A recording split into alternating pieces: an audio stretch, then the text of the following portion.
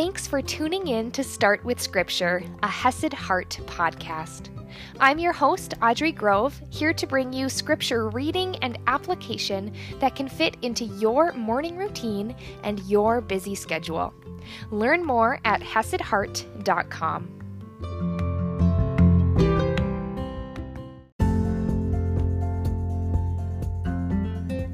Good morning, my friends, and happy Thursday. Yesterday, we saw part 2 of Stephen's speech before the Jewish council, likely the Sanhedrin, and we saw him go all the way back throughout the history of God's people to Abraham, to God's promise to him that we saw God keep. Stephen shared that.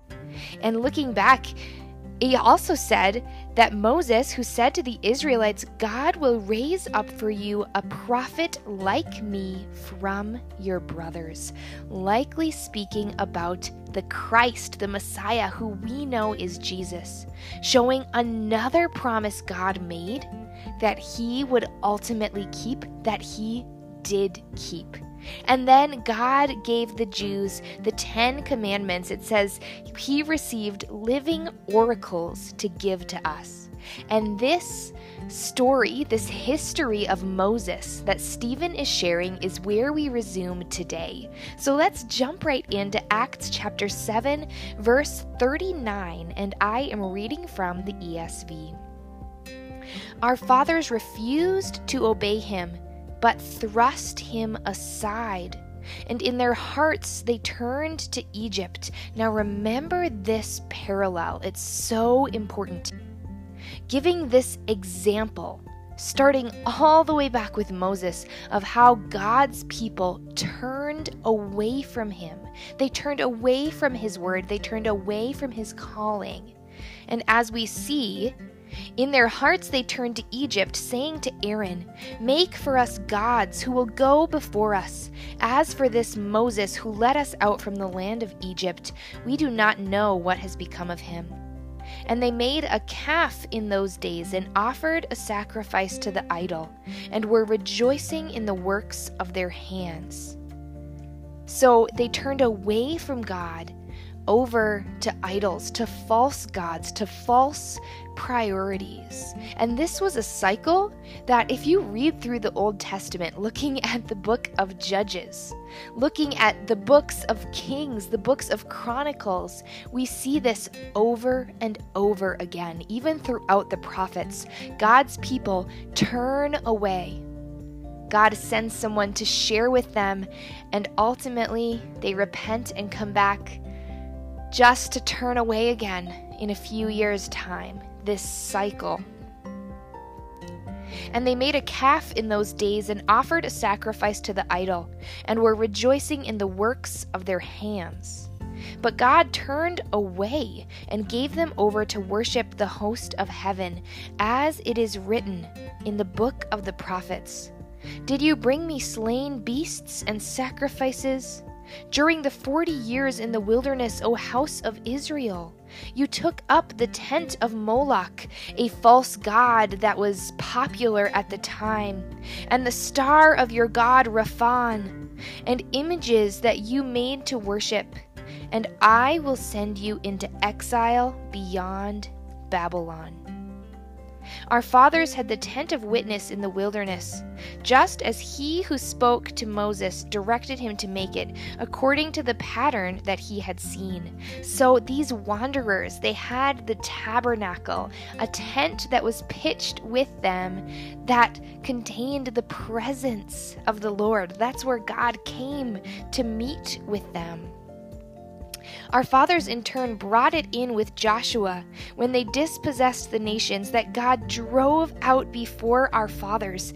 God's work driving out the nations from the promised land. And Joshua led his people into that promise. So it was until the days of David, who found favor in the sight of God and asked to find a dwelling place for the God of Jacob. David asked to build God a temple, a house. But it was Solomon, David's son, who built a house for him. Solomon is the one who built the temple. Yet the Most High does not dwell in houses made by hands. As the prophet says, heaven is my throne, and the earth is my footstool. What kind of house will you build for me, says the Lord? Or what is the place of my rest? Did not my hand make all these things? Stephen is pointing out that even in the Old Testament, even though there was the tabernacle and the temple, and yes, God met with his people there, that did not contain God. Heaven is God's throne. The earth is his footstool, so small in comparison to God. And just an interesting connection again, this seems to connect back to that accusation against him, that this man never ceases to speak words against this holy place, the temple. And perhaps this is the kind of language they're talking about. You stiff-necked people, uncircumcised in heart and ears, you always resist the Holy Spirit. Uncircumcised in heart and ears. Circumcision, just like Stephen mentioned previously in his speech, was a sign given to Abraham to set the people of God apart as a covenant reminder. Having a physical reminder of God's covenant promise. And he's saying you are uncircumcised. Your heart and your ears are undevoted to God. Your heart and your ears are not pointing to God's promises. You always resist the Holy Spirit. As your fathers did, so do you. Which of the prophets did your fathers not persecute? So now Stephen, is pointing back to that cycle that he introduced with Moses. This cycle of turning away and persecuting God's prophets. And they killed those who announced beforehand the coming of the righteous one, the Christ, the Messiah, the promised Savior. And they killed those who announced beforehand the coming of the righteous one, whom you have now betrayed and murdered. You who received the law as delivered by angels and did not keep it. God's people were so fortunate, the Jews throughout the Old Testament, because God's presence was with them. We saw it in the wandering in the desert that Stephen alluded to with Moses. He was with his people. He made himself known to them in the tabernacle, in the column of smoke and fire. He went before them. His presence was with them, and he gave them his word. They had the Old Testament. From Genesis, the Psalms, all the way through the prophets, he gifted them his word, and yet they did not keep it. So Stephen here is drawing all of these connections to the cyclical nature of God's people turning away from him and calling out the priests in front of him. Remember, he is speaking in a Jewish council, likely their high court, and he is calling them out. The righteous one whom you have now betrayed and murdered, you who received the law as delivered by angels and did not keep it.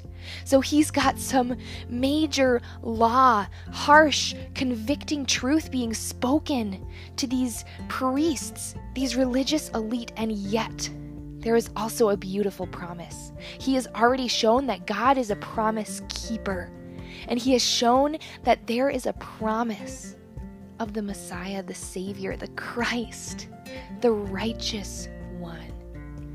And he is alluding to the truth that righteous one is Jesus, that God has kept his promise yet again by sending a Savior, And in that way, Stephen is also communicating a beautiful gospel truth of good news and grace. Stay tuned, because tomorrow we are going to see the response of the priests to this intense message.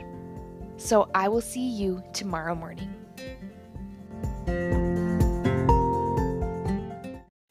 Thanks for tuning in today. For more information, visit HesedHeart.com.